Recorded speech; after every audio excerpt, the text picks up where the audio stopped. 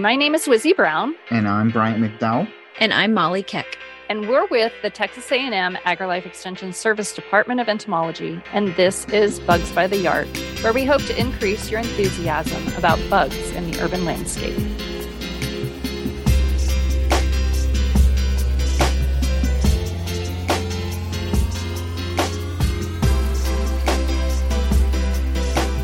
Welcome back to Bugs by the Yard. This episode, we're going to be covering one of the three ways that insects can be beneficial. I think that if you've listened to us long enough, you know that we're all about really explaining how insects aren't always necessarily the bad guys every single time. And there's definitely ways that insects can be good.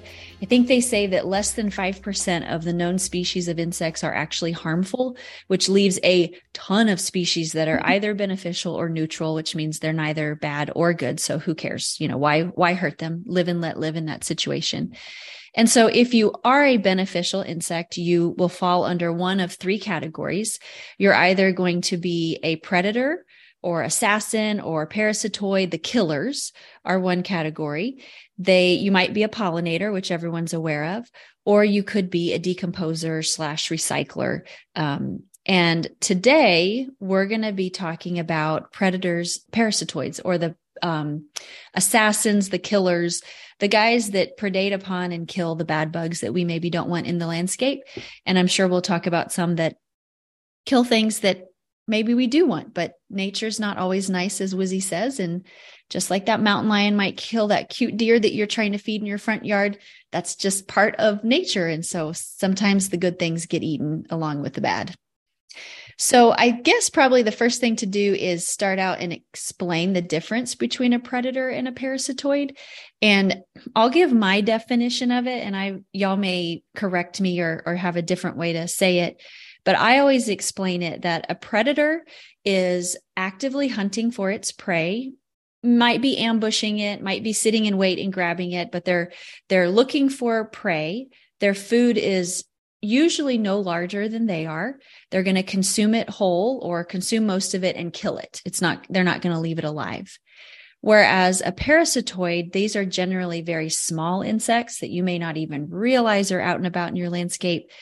And they utilize their host to complete their own life cycle. So they'll lay their eggs on or in a host, complete a portion of their life cycle, but keep that host alive. And then once their life cycle has been completed, they will eventually kill that host. So it's like more of an internal type of parasitizing thing as opposed to an outside eating up a bad guy kind of way to explain it. Is that how y'all generally explain the two? Yeah, those are I would say, yeah, a predator is directly consuming its prey. And then the word parasitoid, right, comes from parasite. So a true parasite is going to live off of the host, but without killing it. The parasitoid is going to eventually kill it.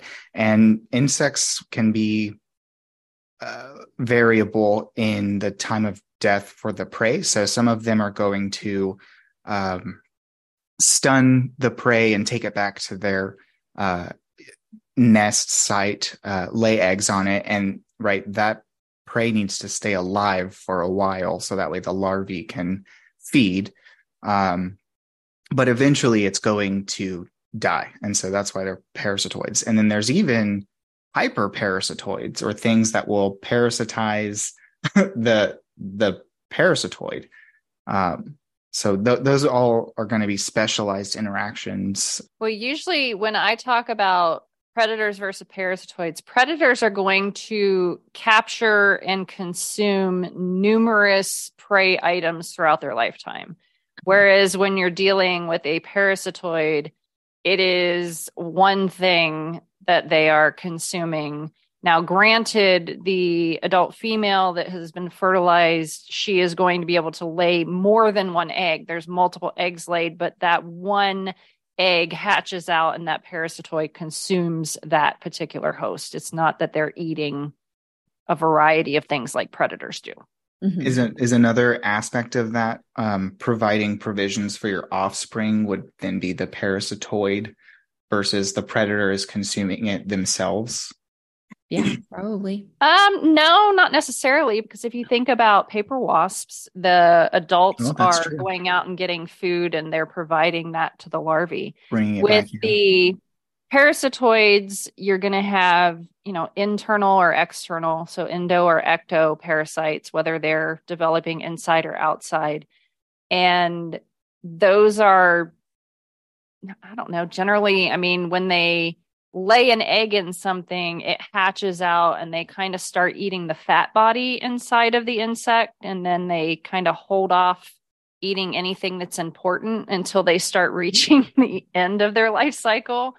Because you don't want that insect to die off Right. too soon, or, you would die as well and not develop. So, they're going to do that. But if you think about predators, I kind of you also have generalists and specialists there, but I have kind of three categories. I have like active hunters. So that would be things like, if you think about ladybird beetles or their larvae, they're actively out looking for aphids and they're wandering around.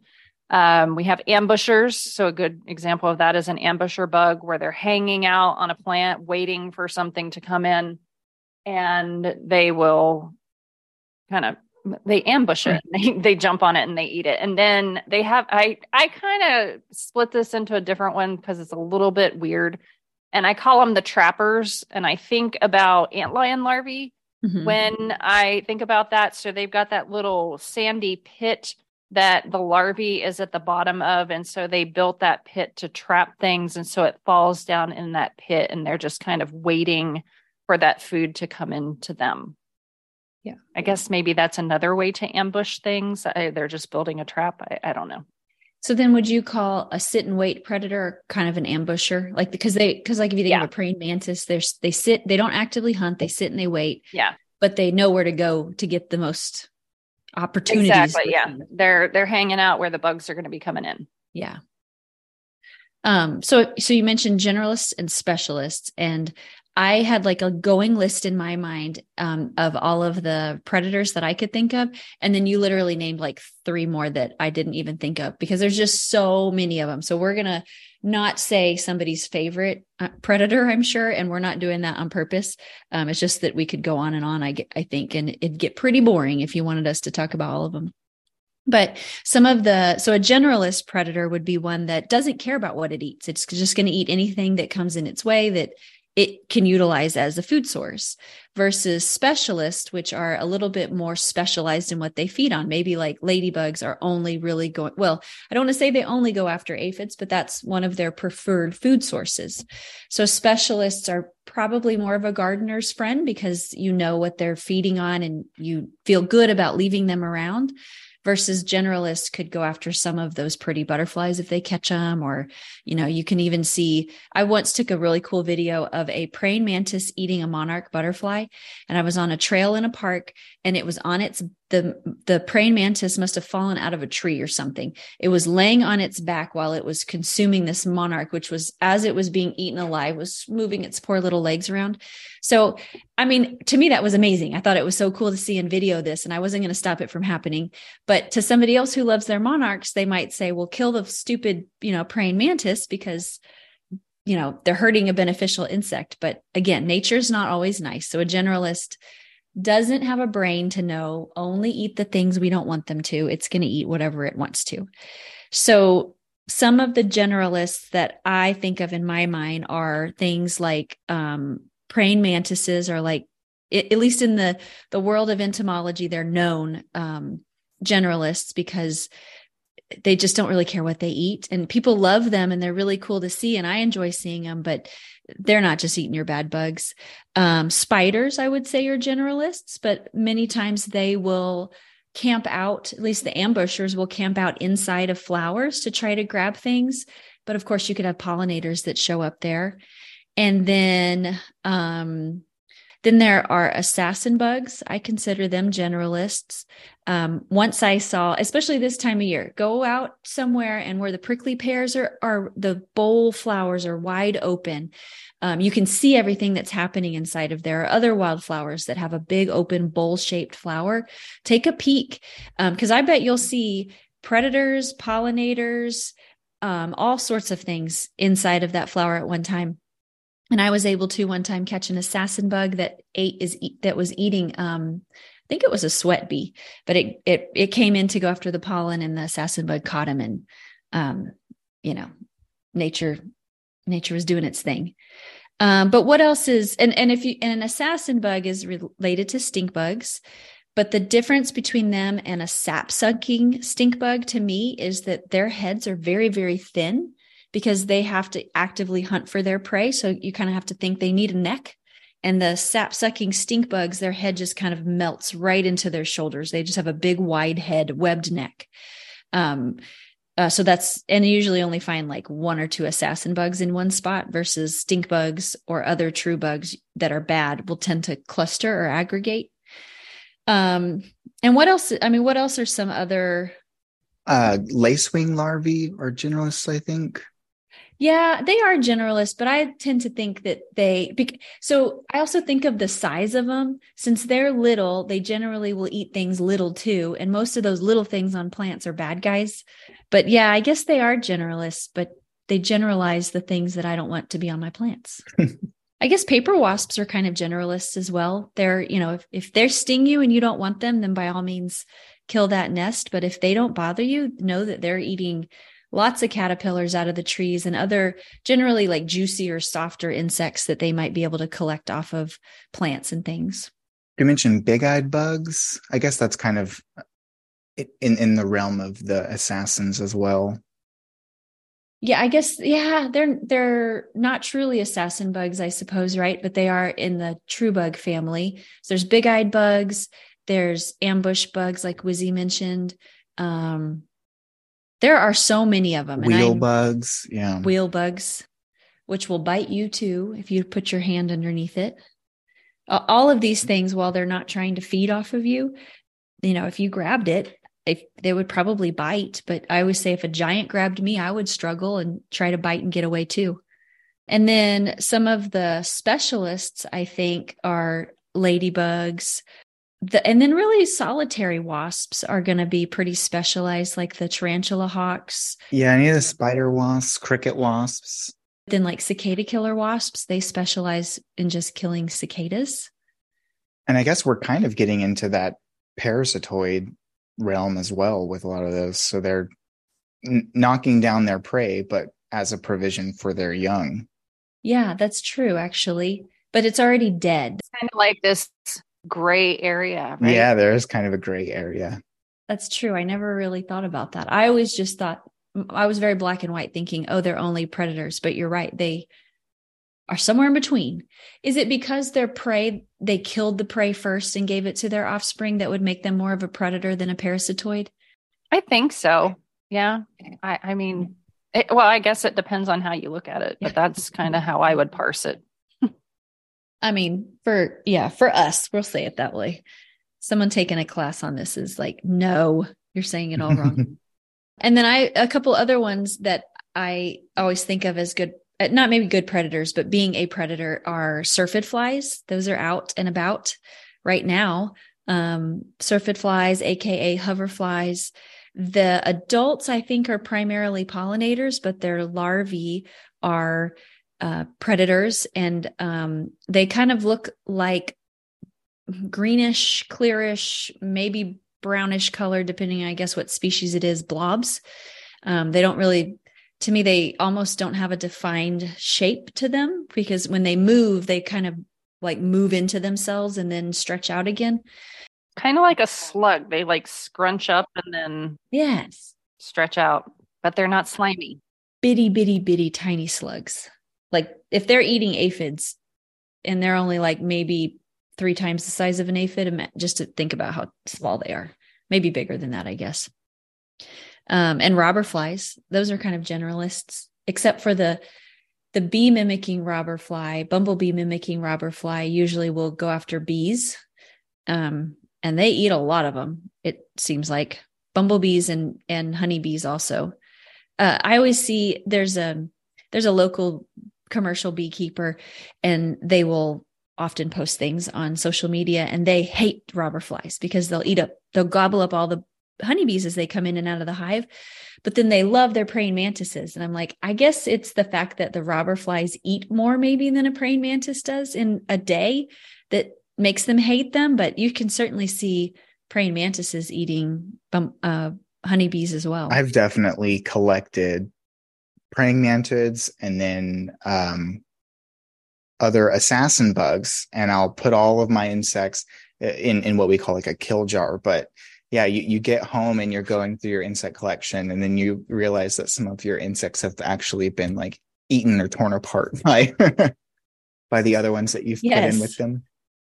Which is so funny that natural instinct to eat for them is so much stronger than the why am I in a jar and I, trapped and I can't get out. You'd think that they'd be more concerned with their survival than, or maybe that is part of their survival. I'm in a weird situation. I need to eat as much as I can in case I can't. Yeah, another weird reaction is the expelling all of their eggs. Like that was another common. Yeah. On another note. I have had before where I had a little praying mantis oatheca, a little egg case, and I had it in a little cage, and it hatched, and I had like 30 of the most adorable bugs you've ever seen in your life. And then I don't know what I was thinking, but I just kind of left them all in there like to show people. And very, very quickly, like within a matter of days, I very soon just had one very fat praying mantis baby left because they ate their brothers and sisters. So that's they don't. This is kind of related. I'm so sorry. I'm going off on a tangent, but we talked about lacewings, and if you've ever seen lacewing eggs, how they're laid on like a stalk. So you'll see like a nice thread with at the very tip of it an egg, and usually you'll find a line of them together, and that's essentially because they're so voracious as immatures. They will consume whatever they can that's their size or smaller. But if they weren't laid on that stalk, right, the very first one that would hatch out would then go and eat all of its brothers and sisters. So it's kind of a delay mechanism to ensure that the offspring are surviving and not, feeding on one another, that they're going to find another food source elsewhere. I'm trying to think of some other predators that are insects. I'm looking at my collection that we're missing out on, and I'm not sure that I can. Well, there's lots of beetles. I would say beetles, ground beetles. Oh, tiger beetles, ground beetles. We're thinking the same thing, all of us. Tiger beetles, caterpillar hunter beetles, ground beetles. Not an insect, but your scorpions, tarantulas, vinegaroons, centipedes. While maybe they frighten you because they can sting or bite, in nature, they're doing what they're supposed to do, and they're eating other insects and helping keep those numbers in check. There's also some orthopterans, some grasshoppers that are predatory. There's the red-eyed devil is what I call them. I don't know if they have another common name, but they will come out and about every so often. It's not every single summer that I have people send me pictures of them, but it seems like when I do have a picture, I know I'm going to get others.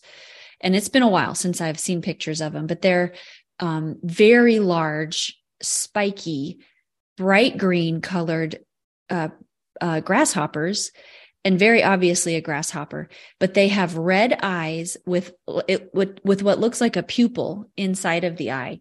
And it cannot be a pupil because they don't have eyes like we do with pupils, but they are mean things. And they will actually chew through window screens to get to whatever insect might be hiding in the window screen if they're desperate enough for food. And if you are unlucky enough to put your finger at its mouth, I am sure it would break skin. But have y'all ever seen red-eyed devils? Is it like a Central Texas thing? Or I have not, but I want to look it up. I've seen them, yeah. And it's like they There are years where you only see like one or two, and then there's years where we just have tons of them. Yes. Oh yeah, another common name is the giant Texas katydid. Yes. Yes, it is a type. It's actually it's a type of katydid, not truly a grasshopper, but it's in the southwestern United States. Well, there's some predaceous stink bugs. Oh, yes. And yeah, some of those. And there's some thrips that are predators and dragonflies. Dragonflies and damselflies. Oh, yeah. Dragonflies in both the adult and the immature stages. Sometimes earwigs can be predaceous on little caterpillars and stuff. I bet there's probably more examples if we went through every order, like from most primitive to more complex. I bet we'd come up with hundreds of others. The point being, there's lots of predators out there that not all insects are bad. And if you're listening to this podcast, I'm sure you understand that. And that hopefully maybe is one of the reasons why you do listen, but lots and lots of predatory insects that are keeping maybe bad insects or even not so bad insect numbers in check. And then we've got parasitoids. And if you are into sci-fi stuff, then do some research on parasitoids, because these are like aliens. The stories that we're going to say I hope they blow your mind. Maybe they make you bored, but parasitoids are odd things. And I bet Wizzy probably has a cataloged webinar about them too. But back in 2020, when we couldn't do anything in person and everything was webinar based, I did a webinar on parasitoids, and it's up on our YouTube channel called My Extension 210, like extension as in AgriLife extension. And so if you want to learn more about parasitoids and see some actual pictures of some, then go visit that. Have you done a webinar on parasitoids, Wizzy? Not specifically on them, no. I did, because I was running out of ideas back then. But that was like, when I got down that rabbit hole, it's insane. It's kind of crazy. Even when we talk about parasitoids in camps, the kids, it blows their mind too. It's just a really cool, bizarre story. So again, these are insects that are going to lay their eggs on or in another insect and then develop inside of it and keep it alive until they're ready to complete their life cycle, and eventually killing that bad bug for you. And at the very least, what they're doing is that bad insect is not, or that harmful insect isn't feeding on the plant you don't want it to feed on. It's not growing. It's not breeding, reproducing. It's not doing things to make more of itself, to make more damage happen to the plant. So not only will it die, it doesn't reproduce. And right now, if you have milkweed or any other plant and you've got some aphids, go look in your group of aphids, because there are mummified aphids everywhere, like chock-a-block all on those plants.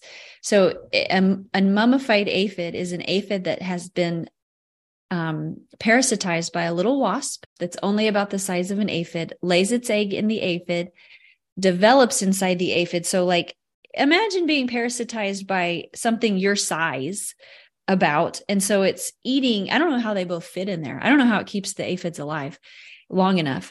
And then after it's eaten the inside of the aphid and kills it, it will use that aphid skin, exoskeleton kind of has a pupal case.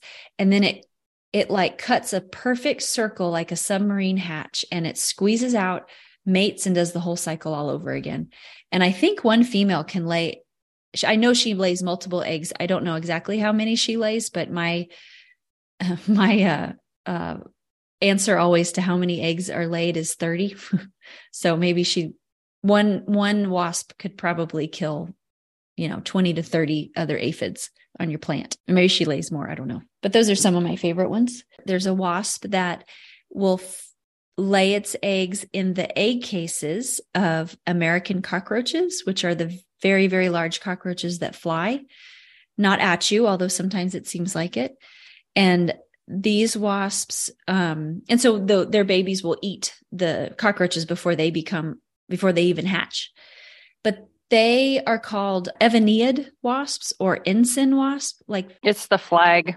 Yeah, the little flag. It refers to the abdomen. Oh, that makes sense, because they have like a little, someone once described it to me as it looks like a cross between a cricket and a wasp. And it does, because they kind of have these enlarged femurs and back legs that are like cricket-like, but then they have the skinny little waist and the abdomen that knobs at the end that is typical of a wasp.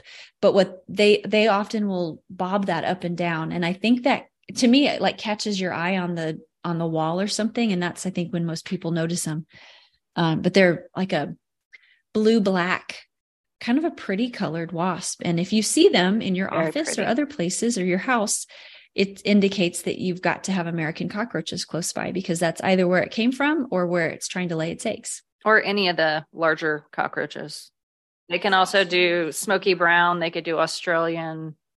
It's just Americans are normally their one. And you only get, for the Evaniids, you only get one wasp per ootheca. There's another tiny wasp. That one's a Prostocetus hagenowi. That's what I did my master's paper on. And that one is a little tiny wasp. And you can get anywhere from, 20 to 250 wasps coming out of an ootheca. How many eggs does an Evaniid wasp lay? Multiple eggs. So they can lay, it depends on how many ootheca that they find. Because usually you don't have them, you don't have ootheca like clustered unless together. It's a bad infestation. So theoretically, one Evaniid wasp could kill many cockroaches, or it could prevent. Actually, it's exponential, right? Because how many cockroaches are in an egg case? Isn't it close to 20 something? Anywhere from 15 to 30. Yeah. One time I don't know why I went into this house, to be quite honest with you, but I was with a pest management company, and I was with them for this inspection of this house, and it was an old home that had been kind of abandoned for a long time. And so there was major moisture issues, major humidity, and they had an infestation of American cockroaches, like you imagine in really, really rundown apartments and motels and things, of German cockroaches, like that many. Ooh, I'm thinking Creep Show. You remember that Creep Show one where they had all the roaches everywhere? But it, like, when we walked in, it had a smell to it, like a cockroach lab does. Mm-hmm. Before I ever saw anything, I was like, there's cockroaches here. But there were Evaniid wasps everywhere. I mean, I had to have seen hundreds of them because there were that many cockroaches. Like, they were, wow. The house had just not been in long enough, and holes and things. And it was crazy. And I'm like, well, they're trying to help, so I guess leave those wasps alone. I want to say another common parasitoid that I think of is the decapitating flies with fire ants that were introduced, which similarly, it's a 1-for-1. So the fly is going to very sneakily lay an egg on a fire ant. The larvae is going to develop in the body of the ant, basically eating everything that's not needed for it to survive. And then I think once it gets to like the third instar or something, there's like a special time where the larvae has to make its way through the like thorax head canal. So if it's too big, if it's developed beyond that point, it won't be able to get to the head. So it makes its way to the head falls off, hence their name, decapitating flies. And they pupate there. And then, so I guess that's how they were initially introduced, was they would get these ants that they knew had eggs in them, wait for the heads to fall off, gather all the heads up, and take them with them to then rear out adult flies. That's like, those are forward they're called flies, forward right? flies. I've released, I think, 3 different species, maybe just 2. Wizzy, I'm sure you've released at least a couple too. And I don't remember, there's some species that the best way to introduce the flies is to either collect fire ants, ship them off to the USDA, they get them parasitized, ship them back to you, and you re-release your fire ants back to their respective colonies. It's a lot of like good note taking. And then, but the other way to do it was they would just ship me heads. And then I would just put those on the colonies, I think. Was that, did you ever do any releases, Wizzy? Dump them on the colony. Yeah. And then you'd go back and you had modified cattle prods to give them a little electric shock. And then, so it would get the fire ants to come out, and something about that shock irritating the fire ants released something that the phorid flies were attracted to. And then you would just observe and watch and see if you saw them hovering around the mounds. I mean, as I'm saying this, I'm like, that was really funny what we did to try to release these things. We should actually maybe have Robert on to talk about phorid flies, because he did a whole lot of research on this. So if y'all listen to our other podcast, which is no longer, but Unwanted Guests, Dr. Robert Puckett did a lot of work on decapitating phorid flies for his PhD and his postdoc. I think one of the coolest parasitoids, though, is the ones that you mentioned them, Bryant. They've got ichneumon wasps, where they seem very, very flimsy, like little ovipositors, very long ovipositors, actually. But I guess they're strong enough that they can kind of drill into cracks or push all the way through bark. And how on earth this wasp knows where to inject its ovipositor so that it's going to touch a wood-boring beetle or caterpillar or something, and then lay its eggs through the bark and into that moving around other insect that it can't see that's insane. Tachinid flies are another parasitoid. Oh, yeah. A fun one. And they parasitize a lot of things, from caterpillars, beetles, to sawflies, true bugs, grasshoppers. Is that what is the one that does the hornworms? Oh, I was just trying to find that. So what Lizzie's mentioning, if you guys have ever had tomato hornworms on your plants and you've got that one that's big, fat, and then just has a bunch of, it looks like it's got white maggots hopping out of it. Those are Braconid wasps. Braconids. Braconids are the ones that look like transformers, right? They've got the giant thighs. I thought that was the chalcidids. Oh, no. Oh, you're right. Chalcidids. Yeah, chalcidids. Yeah. Yeah. So everyone grows tomatoes in Texas, it seems like, but if you've got tomatoes in your veggie garden, I always tell people, if you find a hornworm that has little white, kind of, I don't know, they're like little white spindles almost. Yes. All on its back. And there's got to be, when you look at pictures of them, there's got to be more than 30 on the back. Leave it alone, because those are actually pupa. And the crazy thing to me is that a wasp has come and laid all those eggs inside of a tomato hornworm. And all of those little things are eating the tomato hornworm from the inside, but keeping it alive. Like the balance of that is mind blowing to me, that it's still alive. And then once they've finished eating all they want to eat and they're ready to become a pupa, they bust through that tomato hornworm's body and spin their pupa case or make their pupa case. And what you see is not actually eggs. It's the pupa that have already fed on it from the inside. So while it's being fed on, it's obviously not feeling very good and it's not eating, but leave it, because then you'll have that many more wasps to continue that same cycle in your garden, hopefully. I love that you're like, it's not feeling very well. It can be, could it? Got an upset stomach. I don't know what's going on, but I don't feel very well. A lot of those interactions are very specialized as well. So, we mentioned each of these little families that are kind of parasitizing a specific thing.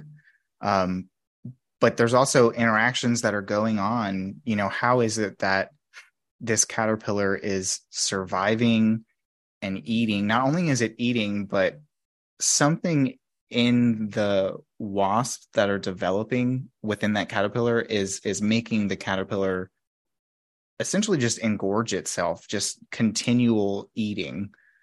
So there's enough fat reserves and whatnot for the survival of the parasitoid. I just learned that from you. I didn't realize that.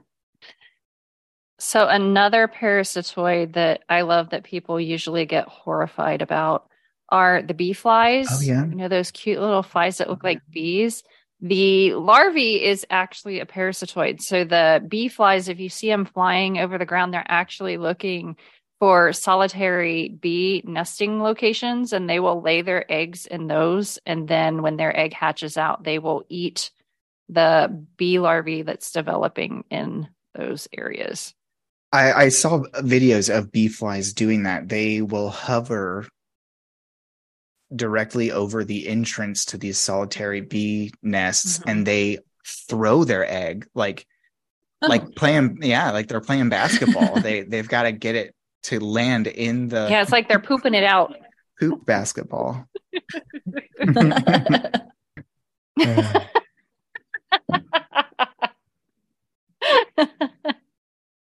There was a parasitoid that it was all the rage for gardeners and other people, and that is the trichogramma wasp, and used to be able to buy like little strips of their eggs and try to set it out in trees and things. And you don't really hear about it so much anymore because I think the phase went away. And from what I understand, that you can release them, but it's like releasing a lot of other beneficial insects. If they're naturally going to be abundant, then you'll see them and it will work, but they were also already naturally abundant. And if you release them and that is not going to be the case that year, there's something about the environment or the conditions that are not going to allow them to really survive very well.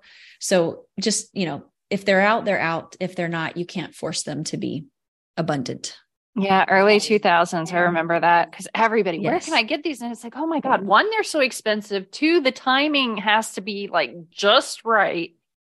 And then they have to like find the host in this magical area. I'm trying to remember, there was an insect that we were having problems with then that everybody was like, oh, this is the greatest thing since sliced bread, that they wanted the trichogramma to control, but I can't remember what probably the like was. The oak leaf rollers that also around that same time were real I bet that's what it was. Then they weren't the next year, and probably everyone was like, it was because I released those. No, it's just because they weren't out this year.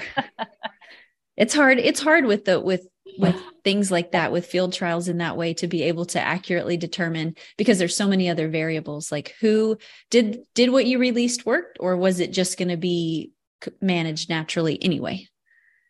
No way to know. And again, you don't even hear about trichogramma wasps anymore. So it was a phase that quickly died. Someone did a really good marketing thing about them, and people spent a lot of money on something that probably didn't work so well.